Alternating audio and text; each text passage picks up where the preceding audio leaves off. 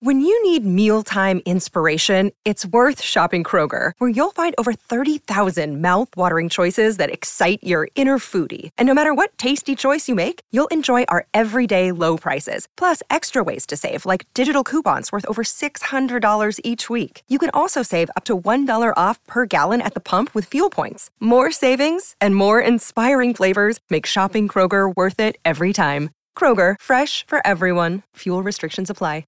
Another day is here, and you're ready for it. What to wear? Check. Breakfast, lunch, and dinner? Check. Planning for what's next and how to save for it? That's where Bank of America can help. For your financial to-dos, Bank of America has experts ready to help get you closer to your goals. Get started at one of our local financial centers or 24/7 in our mobile banking app. Find a location near you at bankofamerica.com/talktous. What would you like the power to do? Mobile banking requires downloading the app and is only available for select devices. Message and data rates may apply. Bank of America NA, member FDIC. This podcast is sponsored by Ramp. Are you the decision maker in your company? Consider this. For the first time in decades, there's a better option for a corporate card and spend management platform. Meet Ramp, the only corporate card and spend management system designed to help you spend less money so you can make more. Most corporate credit cards offer points as incentives, but those points amount to less than their worth in real cash value. Ramp's business cards offer you cash back, real money in your pocket. Plus, you control who spends what with each vendor. And Ramp's software collects and verifies receipts automatically, which means you'll stop wasteful spending and close your books in hours instead of days. Businesses that use Ramp add up to 5% to their bottom line the first year. If you're a decision maker, adding Ramp could be one of the best decisions you've ever made. And now get $250 when you join Ramp for free. Just go to ramp.com/easy. Ramp.com/easy. RAMP.com/easy. Cards issued by Sutton Bank and Celtic Bank, members of FDIC. Terms and conditions apply. So we got this tweet from @CalebGray. I'm going to read it verbatim. Halftime show. Christian school my uncle's church ran. I love this already. Did a halftime show that ended with a teen dressed as Jesus using a chainsaw to hack out of a box spray painted with pentagrams. This became known as the story of Chainsaw Jesus. Sure. As I was saying to you all, when you grow up Catholic, you don't, like, the theatrics you get are really minimal. Like, we're sticking to... you get incense on Christmas Eve. And my mom, like, nearly threw up every year. She could not stand the scent of it. Is this... How much... ambitious Jesus fiction are we talking about? Like, where does Chainsaw Jesus rate on the scale of imagined Jesus adventures outside of my experience, which is none? So that's a broad range. You probably need a 4-quadrant type thing. Okay. Where left to right is imagined adaptationness, right? Sure. Where, like, Sure. on the left you have, like, very traditional nativity pageant. Passion play. Right? Or, like, by-the-book pageant play. Yeah. On the right you have, we're going to modernize things, right? We're going to have, like the He Cares About Us commercials, whatever they are that are going on right now, where it's, like, Jesus imagined in a modern urban setting. I've seen that where they do the crucifixion and it's dumping Jesus into a dumpster. Right. Yeah. Which, okay, you can make the case that that's like adapting the story for modern viewers or whatever. And then on the other, the up and down axis, I guess you would have the level of theatricality where like maybe the bottom is like there's no blood, there's no, like it's G-rated, right? And at the other end, maybe you have like the Passion of the Christ, where you see exposed rib cages, okay? So you sort of combine those things and you have a whole entire spectrum. And I haven't seen Chainsaw Jesus in particular, but yeah, the entire thought process, all the conversations that led to that becoming real, and Uncle Wardlow loaning his chainsaw, and like which nephew gets to play Jesus, and like I know it all. I can write out that screenplay in 10 minutes if you like. But yeah, the pentagrams is my favorite detail here. Right. Because like it implies that like the tomb was sealed by I mean, were those symbols even real before like the 1970s? Well, that's my question. Is this supposed to be Jesus sealed in his tomb? I would assume so. I would assume it's a resurrection thing. Okay, I would okay. assume that's ultimately what we're going for here. Right. The chainsaw. I'm pretty sure that's just a chainsaw. I'm gonna go out on a limb. Now here. it's a metaphor. Listen, the body of Christ is a community of people, and the chain is only as strong as its weakest link on the chainsaw. I love So it. through our faith, we can chainsaw through a pentagram-covered cardboard box. You know, the Bible says all believers are the bride of Christ. Like, but that's like super girly, right? Who wants to be a part of the bride of Christ? I think we're part of the chainsaw of Christ. So, like, we've just modern updated it for today's male men who want more maleness in their chainsaw theology. Yeah, I love that. So there's nothing in the Bible about like how the stone was rolled away. Mm-hmm. There's sort of like an implication, maybe an angel type thing did it, or who knows, right? T-1000. That is a prevalent theory. I mean, they're time travelers. They could have gone back and done it, right? Here you go, buddy. They went back. You know what they did? They went back and did that to cause the eventual downfall of the Roman Empire, right? That's right. That's right. Because they knew that would establish a dark age of technology, thereby extending the time until the Terminators would need to come and cleanse humanity or whatever. Yeah. So yeah, T-1000 did it. What is heaven but a Skynet, if you think about it?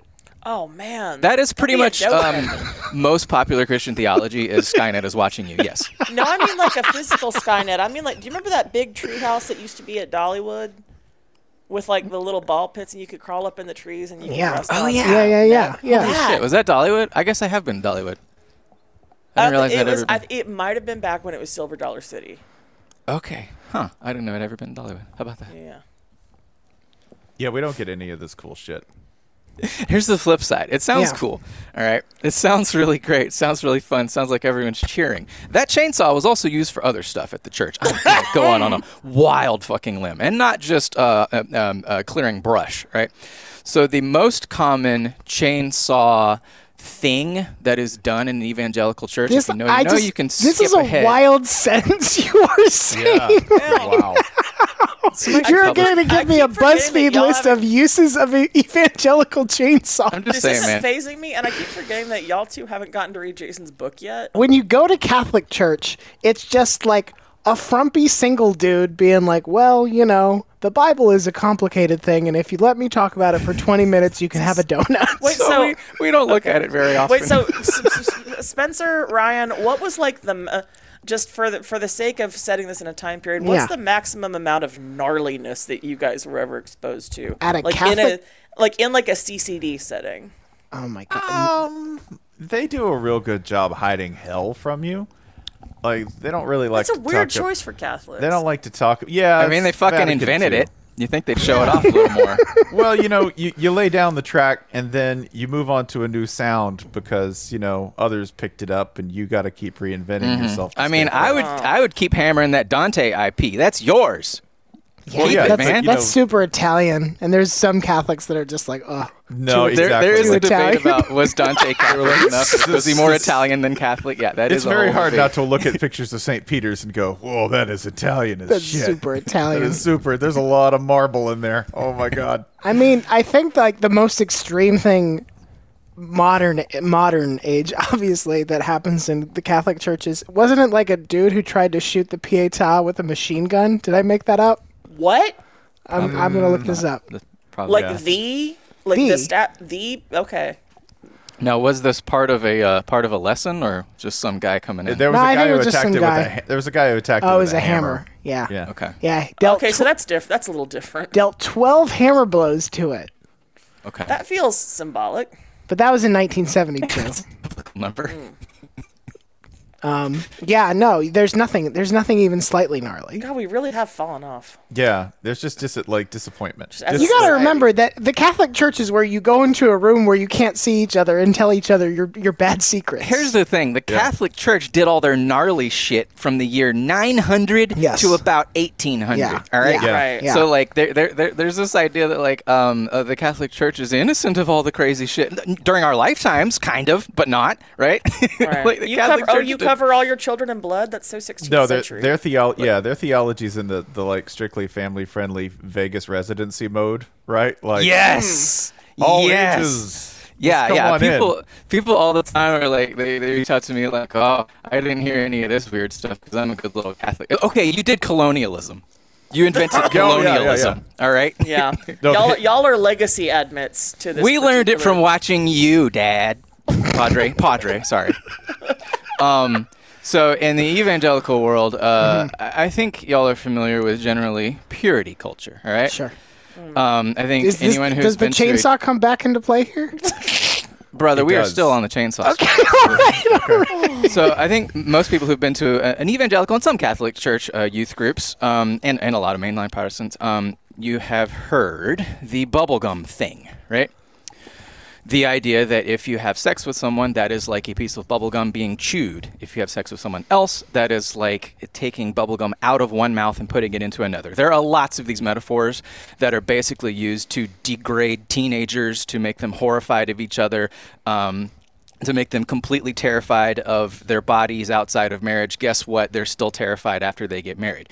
One of these metaphors is a wooden heart is presented on stage in front of dozens, hundreds, however many teenagers. This is your pure virgin heart given to you by God. You are to guard it until marriage. A chainsaw fires up. Part of the heart is cut off. That's having sex with someone. That's falling in love with someone, right? Chipped off. That's kissing someone. Whittled until it's a disgusting little deformed shape. This is what's left of your heart on your wedding day. And there you have how love and romance is taught to evangelical teenagers via chainsaw. Are we the show that invented werewolf with a chainsaw dick? Yeah. That sounds It like was us. a long time ago, but that feels like it was us, right? LSU Virginia Tech. Yeah. That's what it was. Okay, cool. I have a useless question. So falling in love is a chainsaw dick. I have a useless Yes. question. Electric or gas powered? We're going to go gas. Okay. Indoor makes it tricky. Right. If you're indoor. Right. Because when I saw this shit, it was indoor. Other right. people have seen it outdoors. Sure. But by the way, this isn't something like I saw and that's the only time it happened. No, this has happened like tons and tons of times all over the world. I think the effect is somewhat muted if it's an electric chainsaw. Hang on. That's The extension cord came undone. But the problem is, if it's a gas-powered chainsaw, you can't pause to sort of explain what you're just shouting. And also, you got to get it done quickly because the fumes. Can't do that. Everyone's passing out. They're not paying attention to your sexual shame lesson from the fumes. See, I know that. But better being overcome by the Spirit in that way than having to like change your fucking battery pack mid-sermon, or worse, you pull on the chainsaw and you have the wrong battery pack and it's like ring. Listen, carbon monoxide means you don't have two oxygen molecules copulate with one another. Yeah, the bits might Leave some room for the spirit between those molecules. those right. covalent bonds might. You two married? Podcasting is a visual medium, and I wish y'all could see the gestures we're doing right now. We Ryan, understand. that's- We understand chemistry in a deep way. Ryan, that's really good exegesis you did. Thank you. Just did I there. just think maybe it'd be more effective if there were just a wooden penis that you brought out and you took the I chainsaw to it, right? Like guarantee you that's happened. I promise you that's happened. They probably did that in the boys' cabin, yeah. and then the How did girls' cabin Pastor- got how something did even Pastor worse. Dave die? Well, he was chainsawing the wooden chastity penis. As you do. And the chain broke, and he died. This is just an aside that doesn't have to go in the show. I'm really enjoying watching the World Cup vis-a-vis Cerberus reactions. So, Cerber asked over the weekend if we might want to move this, and I Yeah. realized that we couldn't call in Doug because we have the same problem, Yeah. which is the U.S. is currently playing Iran. Yeah. And Cerber, bless his heart, did not want to derail today's episode because we kind of had a lot on our hearts. So Sure. we're just getting to experience this through his face. It's good. Also, I love that Cerber has yet to appear to recognize us talking about him. There we go. Now he's looking. Hey, buddy. Hey, buddy. How we doing? Love you. Yeah. Are we winning? How's our... We're not winning. Okay.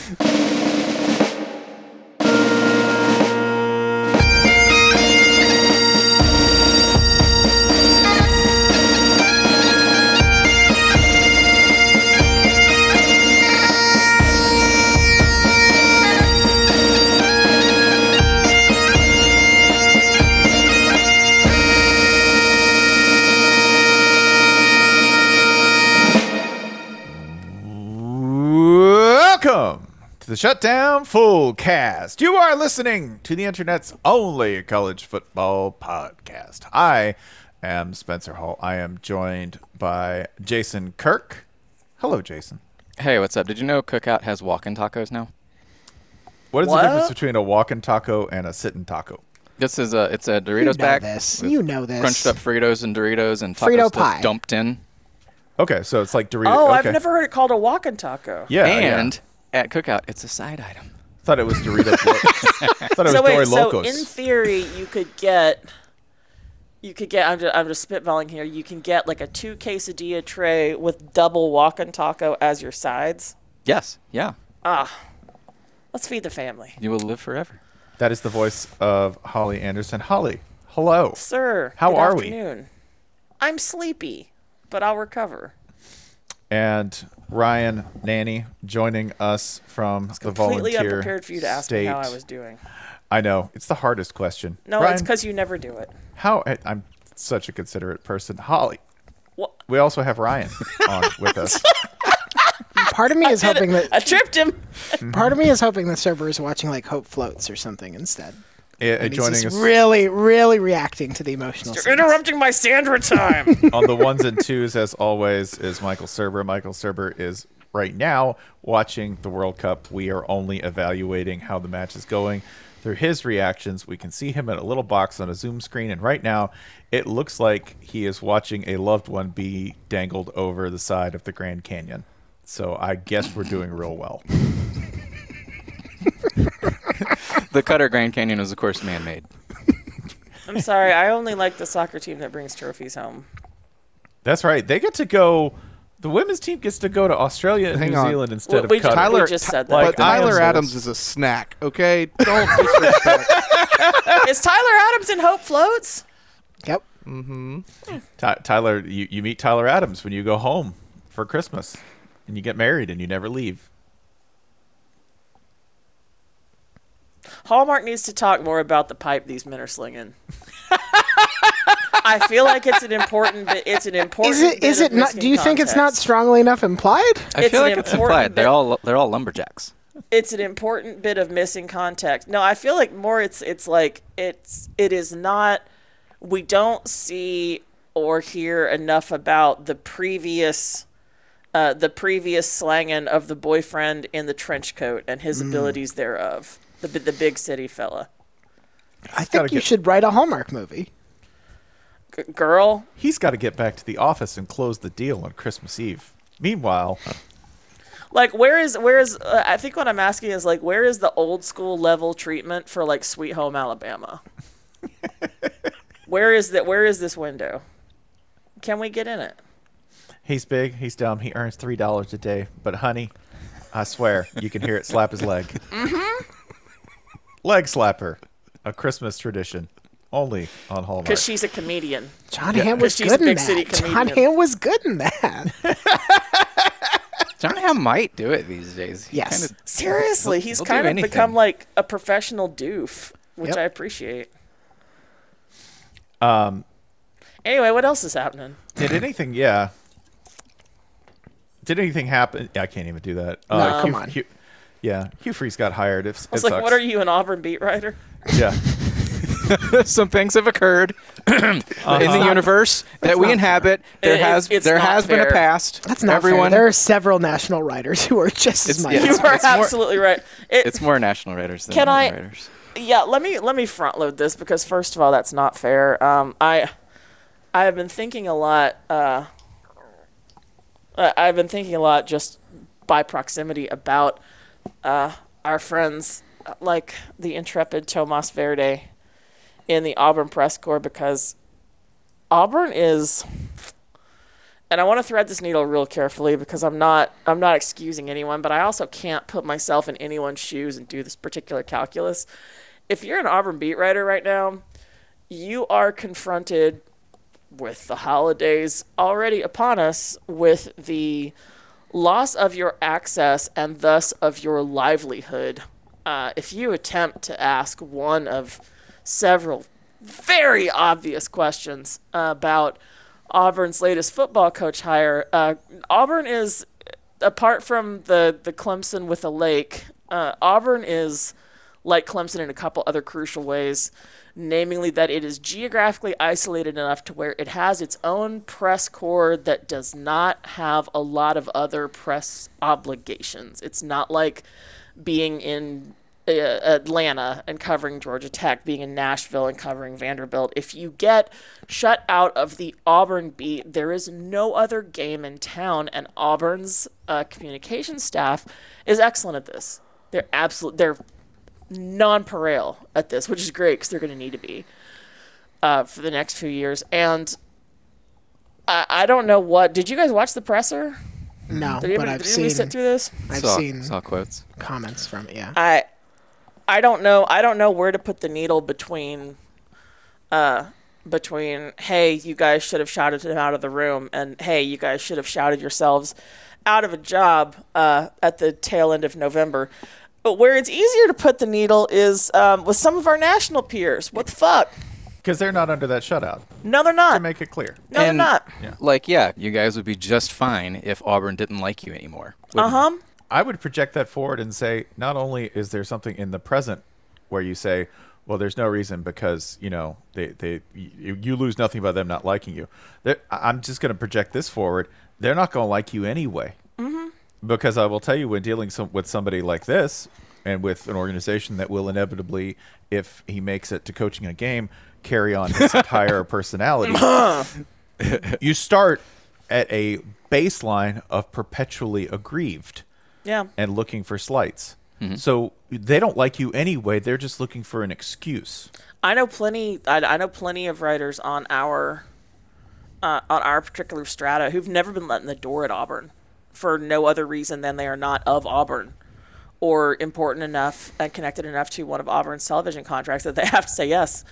And what this has produced in I'm going to call it generation, and I mean professional generation. What this has produced in those of us who came up in the aughts is a group of journalists who are not beholden to protecting their access. And goodness gracious, if that really doesn't show up in the questions that we get to ask. It was I can't believe we ever... And I know we all did at one time or another, but I can't believe we ever thought of this as a hindrance. And I didn't want to focus on this as a media story. But of course, that's how we have to enter it, because we are not of the Auburn family, and goodness, has that never been clearer than before. So I had one thing I wanted to sort of mention to this podcast. A lot of national college football reporters listen to it. You won't admit it, but you do. It's okay. We see you in the space. You should get a burner. I'll be honest. I wouldn't admit it either. It's okay. It's okay. It's fine. Briarcrest High School, Christian school in Tennessee, where Hugh Freeze, one of his first jobs, where he coached a variety of sports, sort of started making his name. It's in a movie you've probably seen. It's full of bullshit. It's called The Blind Side. A number of stories have come out of that place and gone public involving Hugh Freeze. USA Today reported on them a few years ago. People are citing the story, as they should be right now. One about a woman who, as an 8th grade girl, she says Hugh Freeze told her to change her shirt in his office while he was in there. And the other in that story says Hugh Freeze was delighted to get the chance to punish her with a paddle. There are things we know and we can infer about the way schools like Briarcrest work. Usually when things like this come out, it's pretty wise to think of them as the tip of the iceberg. As someone who grew up in a very similar world, I am highly confident this is just the tip of the iceberg. And since writing a little bit about Auburn's hire of Freeze, I've heard from numerous people with ties to Briarcrest during and after Freeze's time there. If I were a national college football reporter interested in the public good, interested in making the world a little bit better, and not interested in getting a seat in Auburn's press box, I want to emphasize a national reporter whose livelihood does not depend on Auburn access, I would look into Briarcrest, and I would not stop until I found something. Yep. Even what we do know, or what's already been reported from Briarcrest, from Hugh Freeze, DMing a sexual assault victim who was suing his employer at the time everything that happened at Ole Miss, both the sort of like personally unsavory and NCAA violation quality and whatever else you want to throw on the pile, they have a common thread, and the Hugh Freeze defenders want it to push in a certain direction. They want it to push in a direction of none of us are perfect. We all have made mistakes, and we all deserve grace. But to me, the common thread is not imperfection. It is at best highly questionable judgment. There are not, what we know about Hugh Freeze and what he's done in his career and in his personal life, there are not a lot of things that you can point to and say, like, this crosses a, like, way far portion of the line. They're always kind of in the middle somewhere. Even DMing this woman who was suing Liberty. Chelsea Andrews. She was part of a class action lawsuit, I believe. Yes, 12 women suing Liberty for their mishandling Yes. of sexual assault. Even that, like, you look at it and you're just like, what the fuck are you thinking? And I guess to me it's that Auburn and so much of college football holds up the opportunity to play this sport, the opportunity to coach the sport, as this incredible privilege, as this thing that is not to be taken lightly. Leader of men. Yes. And how can you sort of look at the track record of somebody who has made all of these poor decisions, somebody who may reportedly have such bad judgment that he will not even be allowed to have a Twitter account? Hey, I know. By contract. Hey, Ryan, I have an answer to that, and it's an answer that you yourself have said before on this very program. If you're new to this particular contraption of ours, or if you would just like a refresher course, I would invite you to go back to the very, very end of the first COVID season and find an episode of ours from January of 2021 called The Failure State. It is the final episode that we put out that season, where we started recapping the title game, and around the 59-minute mark, I believe, it ends with the four of us just kind of meditating on where we have ended up after a season of trying to out-grit a global pandemic. And the answer that we land on there is because they wanted to. And if there has been a better answer for why people in power do what they do since then, I'm not aware of it. No, you're right. Hugh Freeze is hired because they wanted to, and everything else is going to be back engineered to suit that. This is not deep. So one of the interesting parts of that, in this case, Hugh Freeze said something in his press conference today, and I'm paraphrasing it, where he was basically like, what social media says about this team doesn't matter. And bizarrely, from a very pragmatic and business-oriented perspective, I agree with him. The five of us, I'm not going to speak for Serber, but I suspect he's on the same page. He's just very focused. It doesn't matter if Auburn makes a decision that we like, because we're not the core constituency. We are not sending money to Auburn. We are not buying season tickets. We are probably not sending our children to Auburn to school or thinking about recommending it to others. We are not signing up. If one of us lucks into $50 million tomorrow, we are not thinking, how can I use this money to make Auburn football a champion again? No, because we are Michigan fans. So from a very practical perspective, it doesn't matter that we don't like this. But here's what's interesting. There are a lot of people who are in that core constituency who don't like this one bit. And listen, there are always people who don't like a coach hire, but they usually don't like it because they think it's a bad football choice. And you can win those people over by being good at football. There were people who didn't think Nick Saban was going to be a good hire at Alabama. There were definitely people who thought he wasn't going to be a good hire at LSU.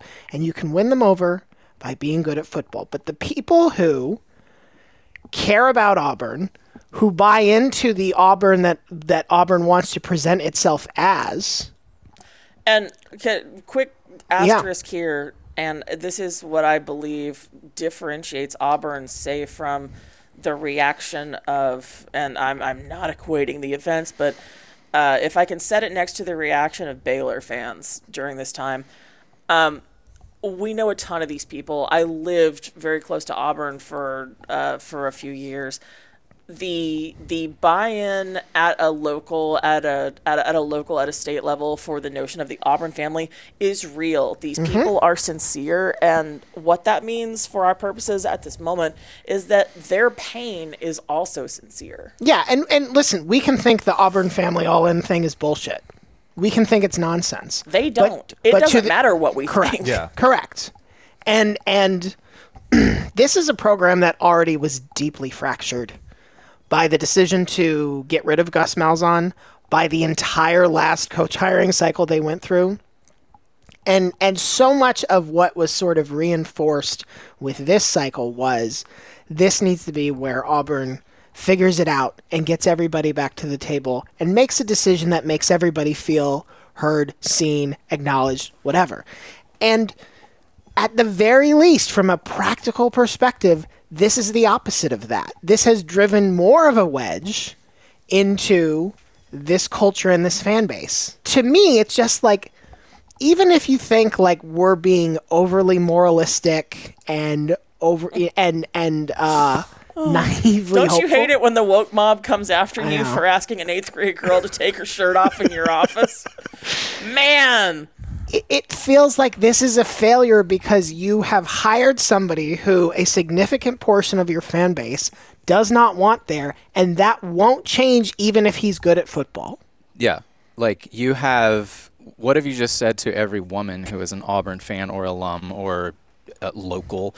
What have you said to everyone in your fan base who's ever been sexually assaulted or had a family member sexually assaulted? What have you said to people who just object on totally sincere moral reasons? Like, we know, all of us know Auburn fans, writers, people all around the program who completely object to this and were publicly embarrassed by considering Freeze, let alone hiring him. So, like, yeah, this isn't like the woke libs will be quiet once Freeze beats fucking LSU or whatever. No, no, that's not going to happen.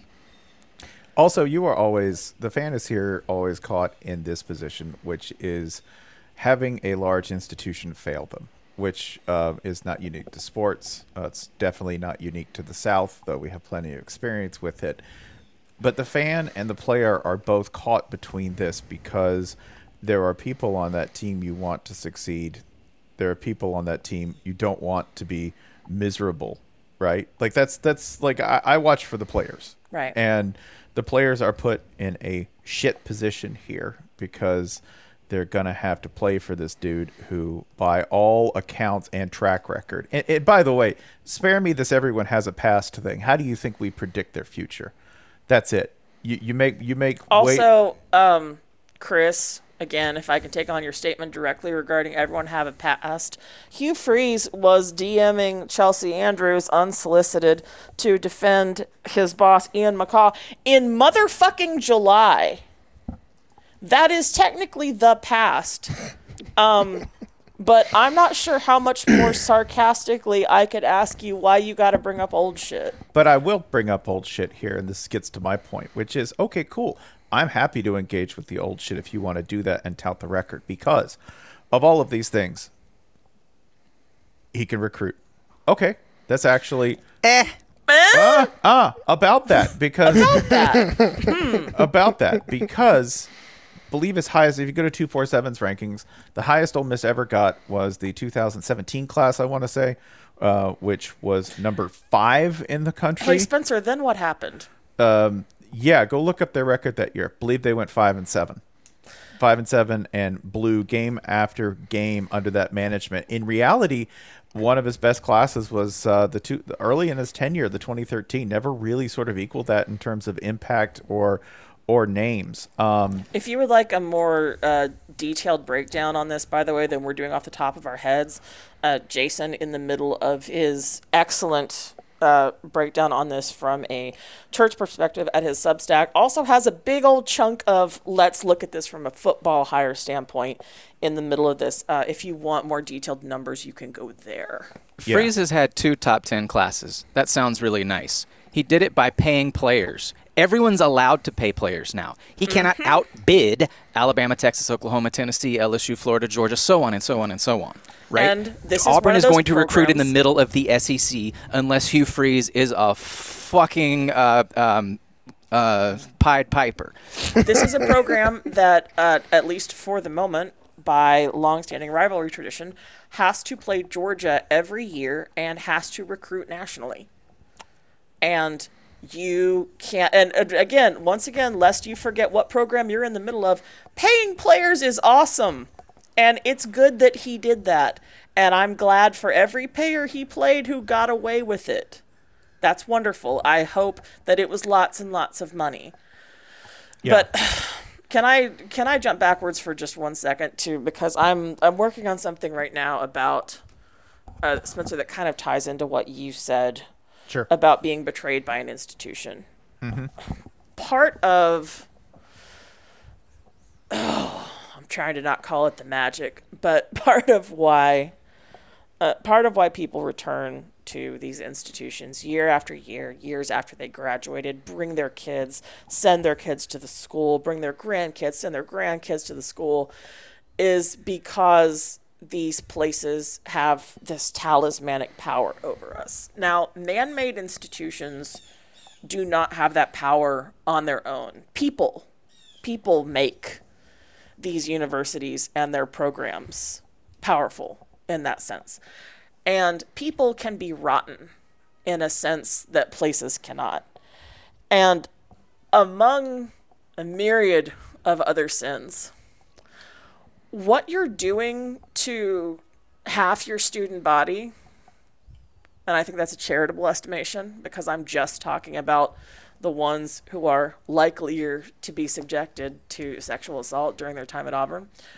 What you're doing to those women with this hire, with the lying that came with this hire, the lying I'm referred to as being done by John Cohen, Auburn's new athletic director, late of Mississippi State, who said that they conducted a thorough and thoughtful search of Auburn. Chelsea Andrews, by the way, the plaintiff who was harassed by Hugh Freeze over the summer, says she was never contacted by Auburn. And affirmatively reached out to Auburn. Part of what you've done here is, and the source of that pain is, you have decided unilaterally who does and does not get to play this pretend game anymore.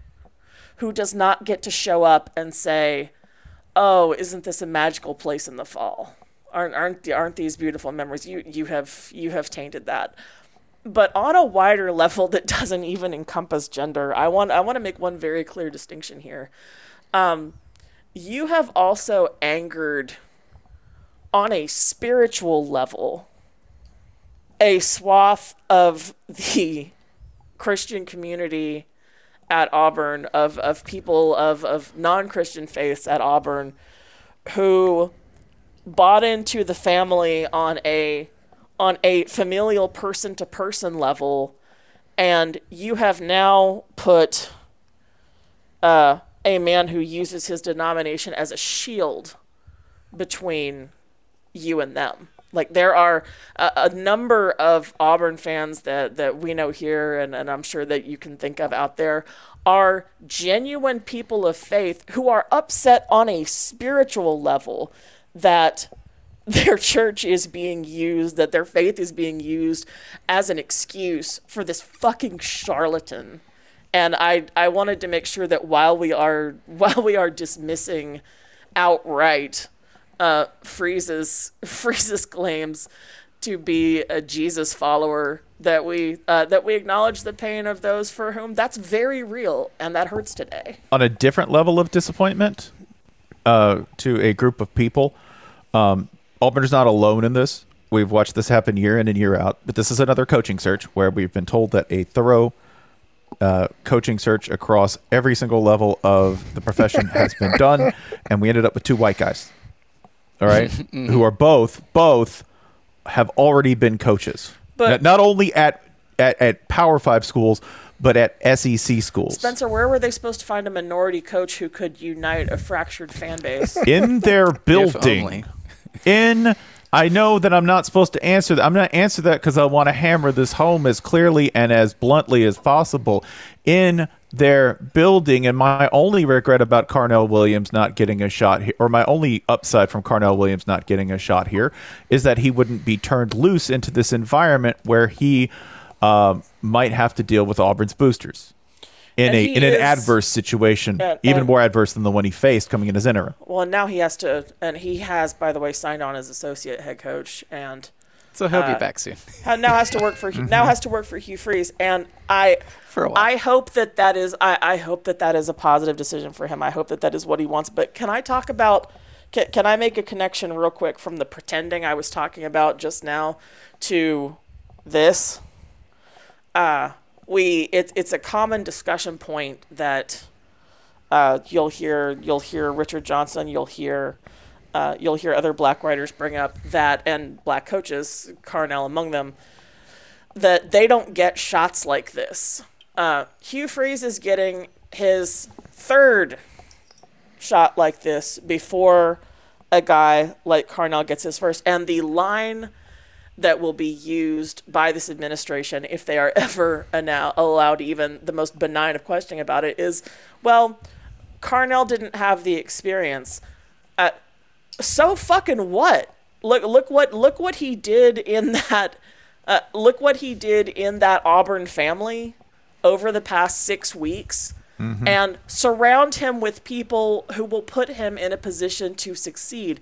Bring in a crusty old associate head coach of your own who knows Auburn inside and out as an institution and can help him with the back end bullshit of that job. Like, you had something here in the building that was special, that was an exemplar of what the Auburn family is supposed to look like, and you bypassed it for fucking what? Like, for that guy? To use a counterexample, this same week, Arizona State gave Kenny Dillingham, who is extremely young and has also not been a head coach, they gave him the head job.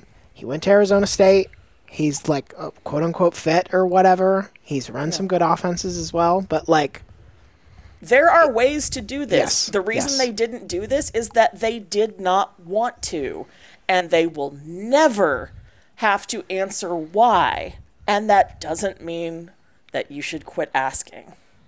By the way, you say for what? I can elaborate a little bit on that. The best team that Hugh Freeze ever fielded at Ole Miss went 10-3. This is the team that played that chaotic game against Alabama with Chad Kelly at quarterback, where they ended up winning 43-37. People remember that. They do not really like to remember the 3 losses that followed, including a 38-10 housing in the swamp by Florida, a baffling loss 37-24 to Memphis, or an overtime loss to a 53-52 loss to Arkansas. For all of the hullabaloo, the highest finish Freeze ever had postseason at Ole Miss was 10th, and all of those glorious recruiting classes really only added up to 1 Sugar Bowl in terms of New Year's wins, which I have to say, to defend Houston Nutt's honor, that's 2 New Year's win bowls, brother, to 1 for Hugh Freeze. So here's and I'm sorry I keep interrupting because I've been fucking mad about this for 30 hours, but let's hold these arguments up to the light one by one. Let's hold the Saban argument up to the light. Hey, do you know who beat Saban more than twice? Gus Malzahn. The guy you ran out of the building. That's right. Last time. The Saban thing is ultimately the reason for the hire. That's it. He beat Saban twice. Okay. He beat 2 iterations of Saban Look at the era ago in twice. which he beat Saban. He beat Saban after the Saban wins with defense era, and he beat Saban before the Saban wins with offense era. He beat interim Saban, while Saban was figuring out whether to modernize or not, when Saban still had a little bit of trouble with this type of offense, as demonstrated first by, who's that? Oh, Gus Malzahn, the guy you fired for $21.5 million and then fired his replacement for $15 million before going and getting the scumbag. This is what, $40 million you've spent to bring in a worse version of the guy you already had, simply because he beat the most beatable possible version of Nick Saban. And guess what? Say you beat Saban again. So fucking what? Saban's not the final fucking boss anymore. Well, Does anybody remember who helped Saban transition into an offense forward team and where that guy might be coaching right now and how many times in a given year Auburn might have to play that team? Yeah, you're going to lose to Ole Miss. Yeah. That's going to hurt your feelings. Yeah. That is, I think, the stunning thing about in 2022 making we must destroy Nick Saban hire is like, if this year has taught us anything, it's like that is doable with a lot of different coaches. Texas nearly beat Nick Saban. Hello. Tennessee Also, did. All jokes aside, Saban's extremely old. Do you Yes. think Yeah. Saban is going to be here for 10 more years? We can say, ha, ha, ha, ha, of course he will. I don't know, maybe, but probably not. Kirby Smart might be here for a half fucking century. That's Okay, the new Saban. I've Can Hugh decided Freeze beat Kirby Smart? I've decided the funniest fucking thing happens is if Saban retires this week.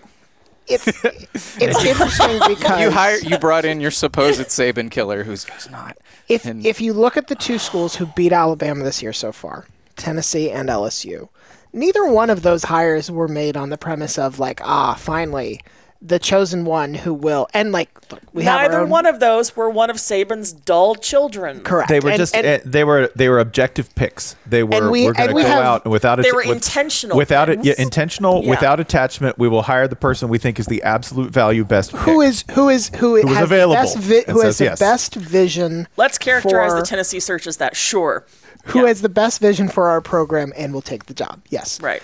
We have our own problems with the Brian Kelly hire, but like in terms of can Brian Kelly build a successful college football machine and iterated upon it multiple times? The answer is inarguably yes. Like as much as we don't like Brian This Kelly, brings us no pleasure. what he did at Notre Dame is fucking incredible. I love this point because, like, what a great argument for don't try and hire specifically a Saban killer, specifically hire a guy to win 11-ish games, because if Right. there is anybody who is demonstrably not a Saban killer, it's Brian Kelly. Who got Correct. his ass Yeah, whooped correct. by Saban. You That's want the guy somebody- they went to God, and it was a It's- great hire. I hate it's to I'm not- say not it. listen. You didn't go out and hire Steven Garcia, although you should have.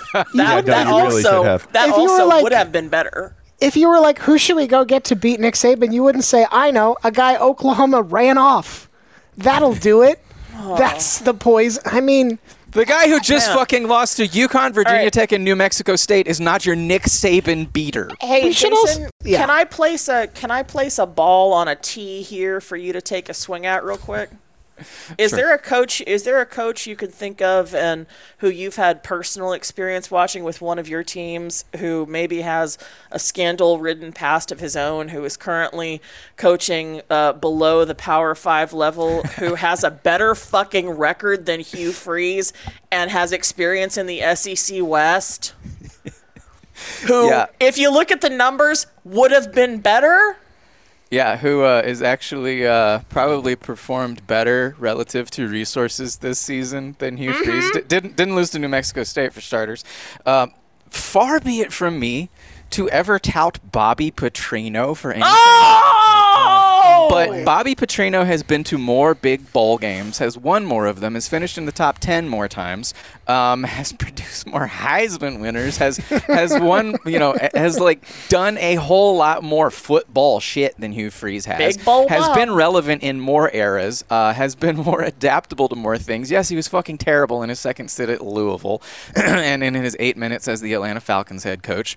But you clearly don't care about him being a nice person, so let's go. But, like, if you're going to hire a scumbag, at least hire one who just is sort of, like, openly admits he's a scumbag. For all his scandals, the list of people that Bobby Petrino has actually victimized right? It doesn't compare to Hugh Freeze's. Bobby Bobby Petrino has Petrino put his terrible mistress political on a- opinions. He put his but- mistress on a state-funded payroll. That sounds quaint. Yeah, but then he put her on his motorcycle too. And that wasn't a nice thing to do as it turned I'm out. hearing that he's a good provider. You're saying Not a we good could've- driver though. We could have avoided Nope. the situation by simply saying, stop placing your mistress atop things. The payroll, your priorities, a motorcycle. This is a useful place. This is a useful place to reframe what we are talking about, because I don't think anybody who watches college football at this point ascribes to a vision that coaches are or should be morally superior human beings. It's a weird job, and I understand that there is a sort of paternal quality to it, and some of these coaches do form and care about meaningful bonds with their players in ways that are admirable. But writ large, we don't look at this and say, this is a job where you should be a really good person to have this job. That I don't think that's what we're saying.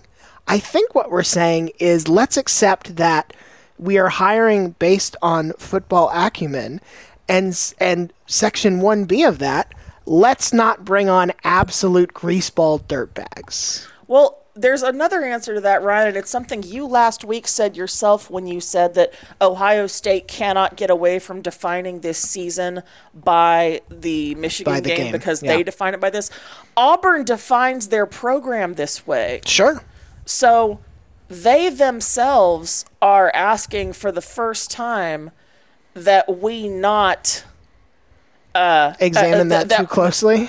Right. They themselves are, it's different here. It's about family here.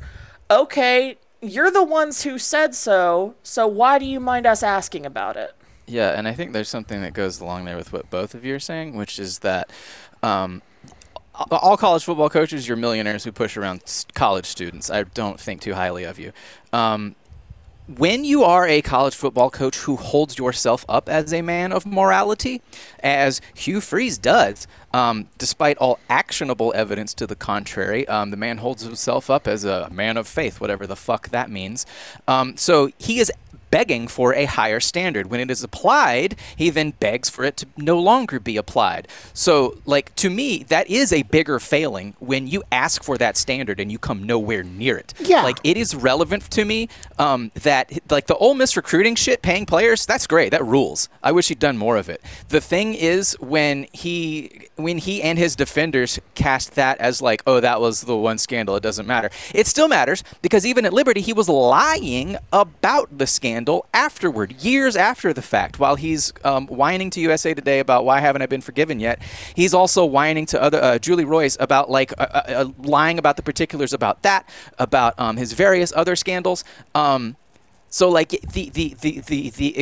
the years of lying after the thing, it makes even the cool shit he did, it makes it fucked up. And I'm not saying any of this is contrary to what you said, Ryan. I'm just saying I hold all of it against him in ways I would not hold against other coaches because of the standard he asked for, and because he does not own any of it. Yes, ever. yes. It is always someone else's fault. It is always a past that someone else is dwelling on. 100% accurate. My thing is this.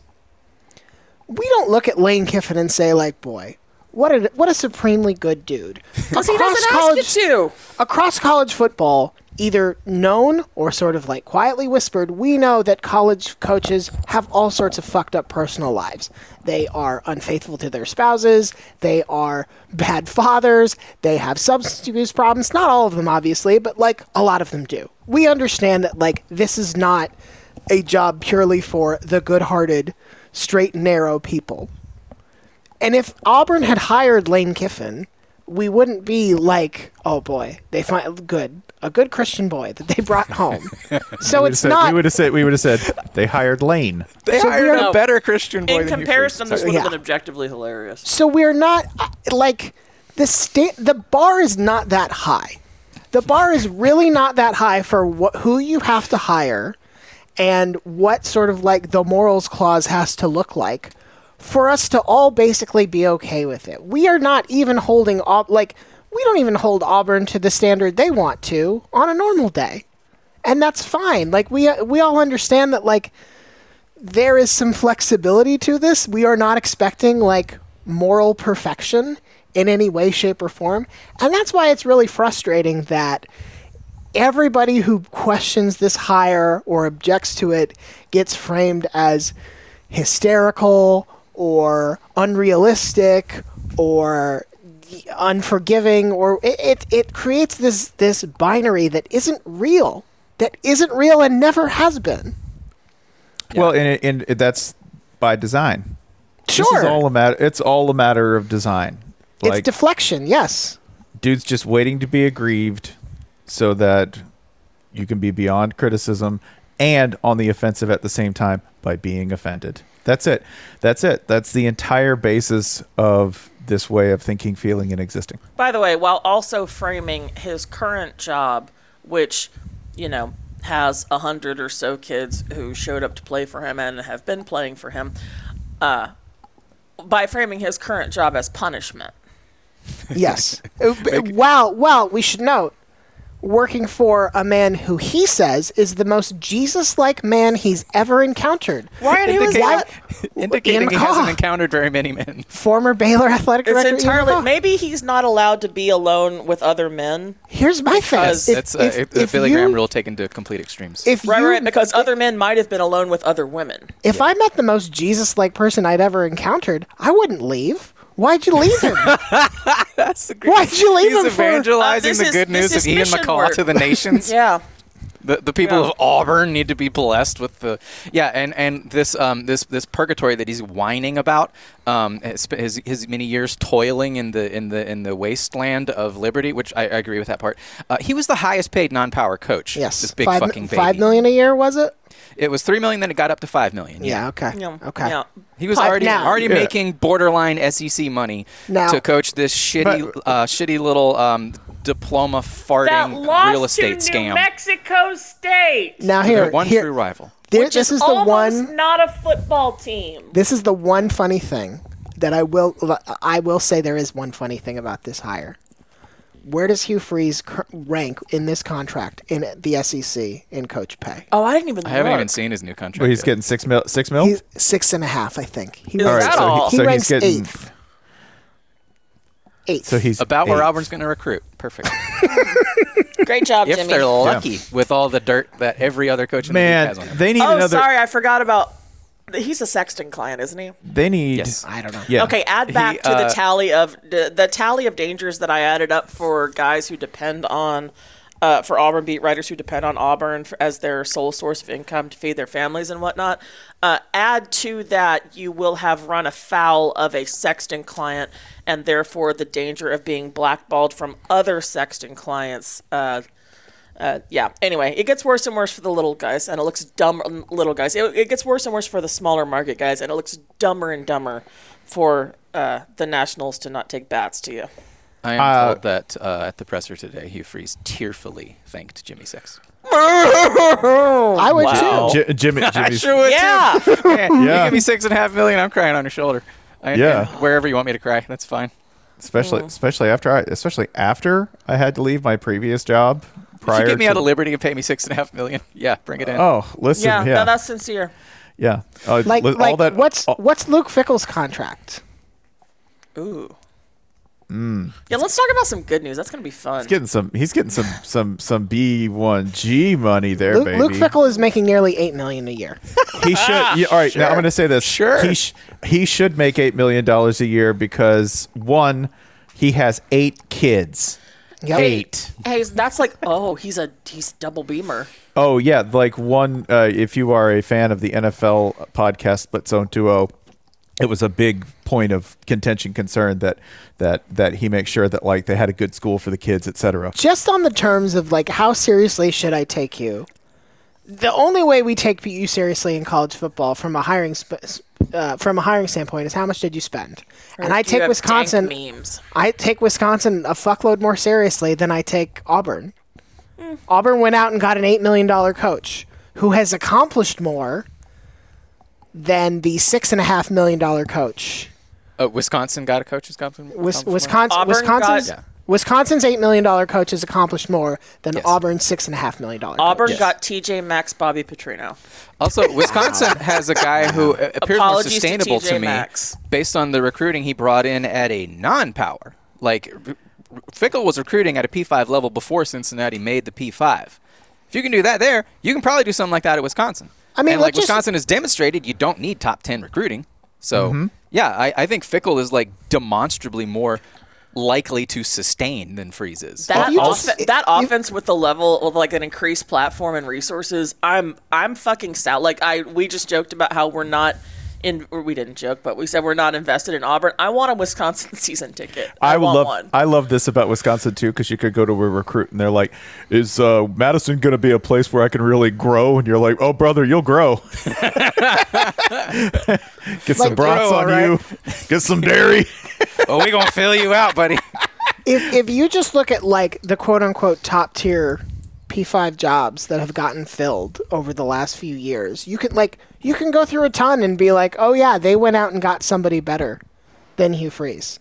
Chip Kelly was a better hire than Hugh Freeze at UCLA. 100%. No question. Chip Kelly's accomplished way more than Hugh Freeze has. No doubt. Jimbo is a more accomplished hire. Technically, that's true. That's true. That shit is true. And also, goodness, Jimbo can beat Alabama too. Look at that. This is a lot to think about. That's proven. Brian Kelly is a more accomplished hire at LSU. What if they just hired Chad Kelly? Yeah. And even if you don't go the accomplished route, like South Carolina seems to be doing fine with Shane Beamer. Like Auburn, apart from all of that that's distasteful about this, Auburn has taken the most middle slider action possible here. You didn't go and get like the best intriguing young guy. You didn't go and poach you didn't pull USC and say, well, we're just going to go steal somebody else's awesome coach and his recruits. Didn't do that either. You tried to do it with Ole Miss, but you got turned down. And this is the most fucked up, most Auburn thing about it at all. There was clearly no plan. There was clearly no plan whatsoever. They want, yes, I know the AD has said we landed on our last choice, who was our first choice, and blah, blah, blah, their blah, blah. list was Lane, Hugh, blank. But the vibe of this search is you woke up on Thanksgiving morning and said, fuck, I have to go to Kroger. That's what this coaching search ended up being. Oh, it's Kroger, Bobby Petrino. Every year. And also, by the way, Bobby Petrino. You know how prime selection. One hire always equals the firing of another at Auburn? Go ahead, set a clock on Cone. Just do it. Set a clock on him, man. Because you know who's going to take the fall for this? Not the boosters. They'll be like, well, we had concerns. Yeah, not the guys who made the hire. Yeah. Yeah, the guys who made the hire. Just go ahead and set the clock on Cohen. Hope he's got a nice buyout, because that's exactly. Just set it. Because I know who gets blamed here. I know who's going to take the blame. And this is a hire where some portion of the all boosters reports felt trapped by this. Which, welcome, buddy. Some of the boosters successfully leaked that that they were trying to shut this hire down. So it's not even like he can go and be like, well, boosters, you as a unified group picked this coach. It's just so fun. It's so sloppy. It's so incredibly fucking sloppy. And I get it. That's what all Auburn can do. It's not the kind of Auburn sloppy that we love, right? Right. We love so many Auburn fans, and we love Auburn games where shit is falling apart, everything's bad. We love Kevin Steele's 0-0 record as Auburn head coach. Baby, I'm burning. Auburn, you're in so the many pantheon. Things about Auburn chaos. The result of Auburn chaos here is not the same. It's even Miami had an incredibly messy coaching transition last year. Basically, I had two head coaches for a while. Were just fucking shameless about how they wanted to get Mario. But you know what? They had a plan and they fucking executed it. It didn't look pretty. It wasn't necessarily super admirable. They moved with intention. Absolutely. I'm going to steal this car. It'll be gone in 60 seconds. 30 minutes later, I have broken 3 windows and can't start it, but I'm still gonna steal this car. You know what's really gonna make me fucking laugh if it ends up being true. If Georgia Tech has made a better hire, ends up making a better hire. By the way, that made the Atlanta papers. I got a push alert for it, and I haven't seen it anywhere else. Is that true? What, Willie Fritz? Yeah. Willie Fritz? Yeah. That's the buzz. The Atlanta newspaper put it out before I saw it anywhere else, which is wild. Right, yeah, we've got and I have not seen any follow-up from them. I have an update. Go ahead. That would be Ross Dellinger as of 2:47 today. Georgia Tech is promoting interim coach Brent Key to permanent head coach. All right. Well, Also not a bad idea. yeah, sure. Given the way the back half of that season went, sure. You know what, man? They were dangerous. That's really all they were dangerous. They made things happen. That's really all I can reasonably ask of Georgia Tech. There are things, by the way. That is a better metric by what. Listen, there is no way to let those of us who had guesses about Justin Fuente and Mac Brown's tenure now step forward. There is no way to predict how these will go. What Georgia Tech just did is unquestionably a better metric for making this decision. Also, you know who's absolutely fucking down for this job? Brent Key. That's right. I mean, on top of everything else and liking the institution and doing a great job, and the players love him. And who at least appears next year, who will be heading into next year with at least 3/4 of a roster who is interested in playing for him and who have seen firsthand what buying in with him will get them.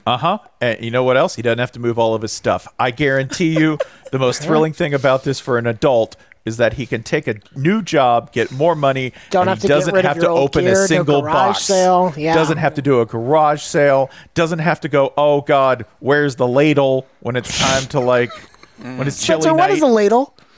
I don't know, Ryan, but adults use them. Adults who are responsible use them, and I want them to have them, and when you move, you can't find them. Y'all, I moved in July, and... Go ahead, Jason.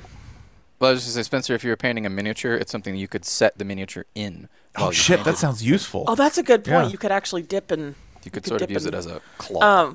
I was just going to say that I moved in July, and I'm still unpacking, and I went through all of cooking Thanksgiving for my family without oven mitts because I can't find them. What did you Not use a single pot holder is in this house. Did you use towels or what? Towels? Oh, yeah, I just use... I worked in restaurants before. I just use kitchen towels, but, oh, man, it's so much easier to just burn. My hands are covered in tiny burns. Dude, I like that Brent Key hire. There's been 2 hires or 3 hires so far that I thought were like, fuck yeah, that's a great hire. All right. Please don't rewind and listen to our opinions about Virginia Tech and North Carolina from 3 years ago. Both, yeah. I stand by Mac Brown take. You know what? Mac Brown's been fine. Terrible hire. Mac Brown has provided us with enough entertainment via his puffy coat, life force sucking handshake. Watch him go win the ACC title. It doesn't do enough for me. Okay. Terrible hire. What are the 3 you like? Biff Poggi at Charlotte because... First of all, say it again. Biff Poggi. Yep. Did you like that little Pittsburghian O that you threw in there? Yeah. I think you just like his style. Biff Poggi. I don't even know that's how you say it. That's how you should say it. What are the things you know about him?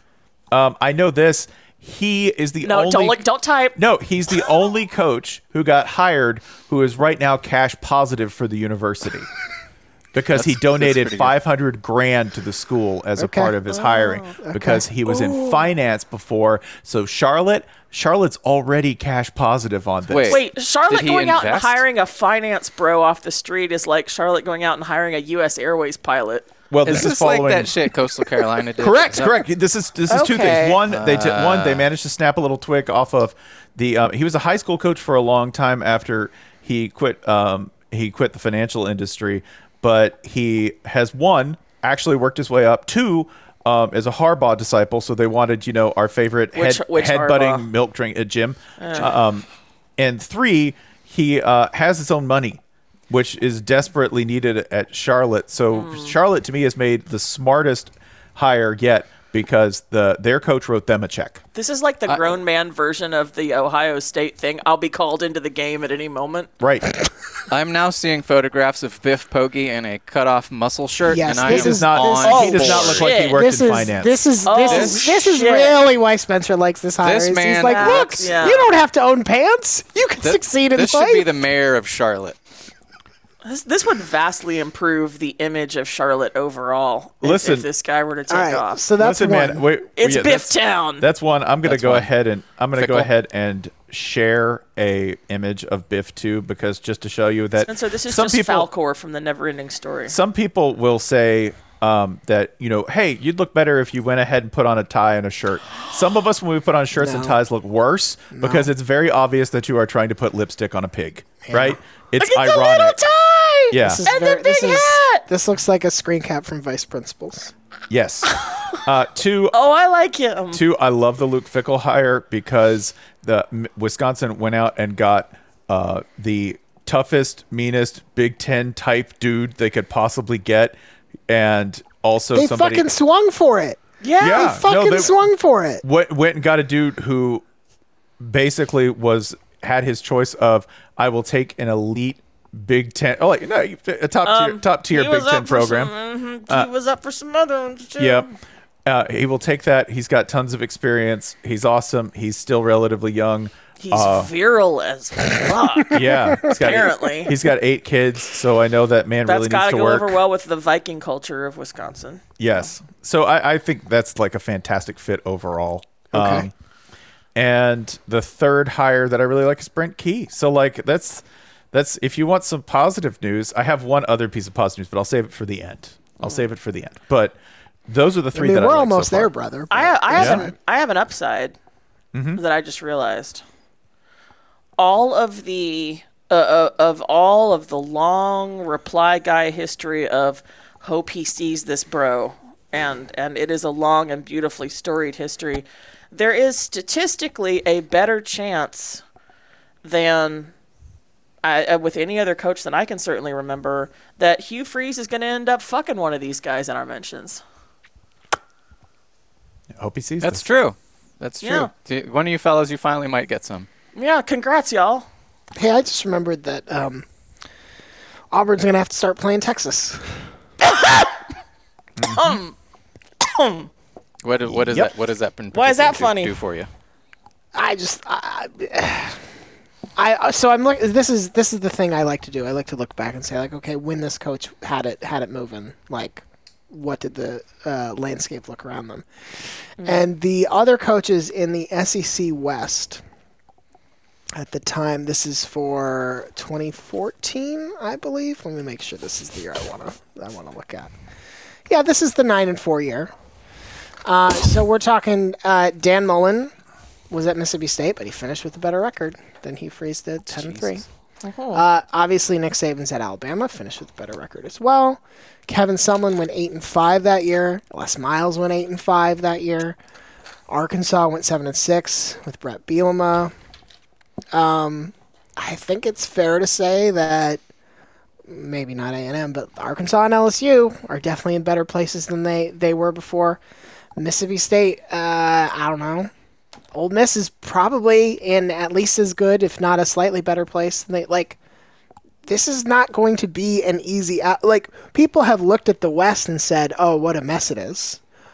That's because, like, a lot of these teams are pretty good. Mm-hmm. Yeah. There's not one dominant force in them, and there's not one team that you sort of look at and say, oh yeah, they're sort of. Well, also they all started losing to Georgia too. So. Yeah, they did start. I mean, I would say among those teams, I'd say MSU is basically like peak MSU right now. Like this is as good as they ever get. I think this was maybe the year I'm looking at was maybe like the Dak year, and like you can make an argument that year was better. So they're still as good as a team that gave you Freeze all sorts of problems. Right. Yeah. Mm-hmm. And you can, this also gets to one more thing I wanted to say about it, which is you can't step in the same river twice. Right. Like we were making similar points that I think people sometimes make these hires with people who have experience because they are anticipating similar results. They're anticipating similar results and not looking at the context or whether this person is even the same coach or has the same capacity that they had before. Like, right? Yeah, sure. This is why this is why people like Mac Brown are mutants, because you pretty much get the same Mac Brown wherever you plant him, right? Mm-hmm. And that's not the case with most people. It's not the case with most coaches. You don't get similar results, And if you do, a lot of the time, the similar results that you're anticipating don't take into account the inevitably chaotic end. Looking at you, Lou Holtz. Look at Lou Holtz. Honestly, Steve Spurrier, you could say the same thing about at South Carolina. Yeah, I mean, listen, the end's not going to be great. It worked until it really fucking didn't. Well, that's the best decade they've ever had, man. I understand. But it really is. Here's the other fun thing I just realized. So Holly already said now Hugh Freeze is at a job where he has to play Georgia every year, who I think is unquestionably the best team in the conference right now. Remind me, who was Old Miss? Who is Old Miss's cross division rival? They've gone from Vanderbilt to Georgia. Good fucking luck. So there goes a nearly guaranteed W to a very likely loss. So this is my last question around all of this. And it is the question that I think has vexed every coach at Auburn, even the successful ones. What is success? What is a good year at what does it mean to be a successful coach at Auburn?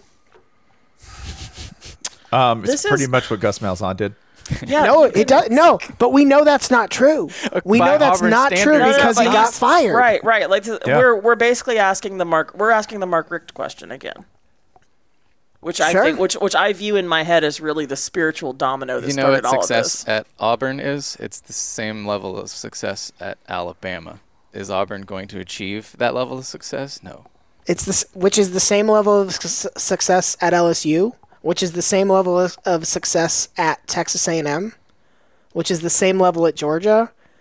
Like, it's maybe becoming the same level at Tennessee. It might become that level. Like, this is not a job where you can go 9-4 a bunch and everybody's going to be like, fucking great. We fucking love this. But he's such a great guy.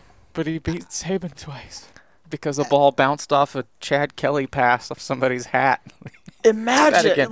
People don't remember enough about what happened in those games. That's how, for you young folks, that's how Hugh Freeze beat Nick Saban. The most chaotic quarterback in Ole Miss history, is that up there, which is saying a fucking lot, bounced a ball off a guy's head. That's how Ole Miss beat Nick Saban Hugh Freeze didn't do shit. The year before he got told fired, a bunch of weirdos to go be weird. Great. The year before he got fired, Gus Malzahn beat Alabama, went 9-3 in the regular season, and finished 14th.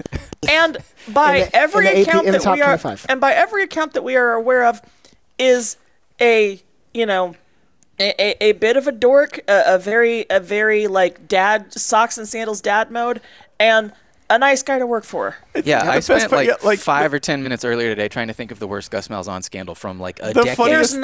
There's not one. If you said, you know what? I know what it was. It's when that Alabama lawyer taped Gus's wife. Yeah.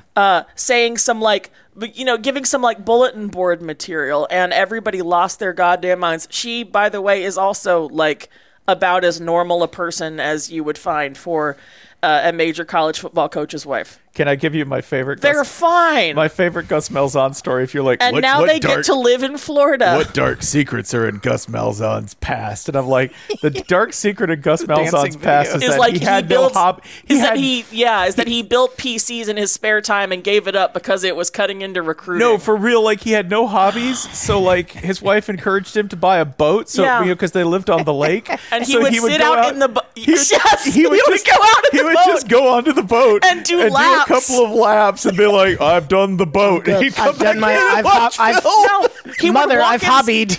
Yes. No, really. It was like it was like he took himself for a walk. Mm-hmm.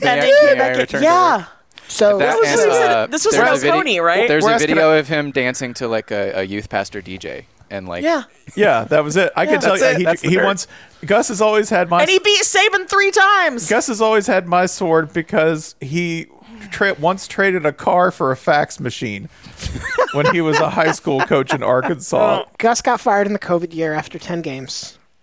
He had one unexcusable loss. He lost to South Carolina on the road, but also like that's some shit that happens. But also that didn't save Will Muschamp. Also couldn't recruit an offensive line to save his life. This is part of what took me back to that failure state episode.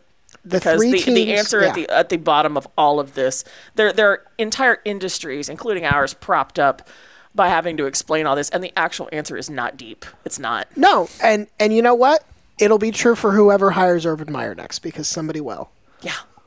At least let's run that out. There are football reasons for hiring Urban that are better than the football reasons for hiring Freeze. Not Jaguars related. There are none of Not Jaguars related. No.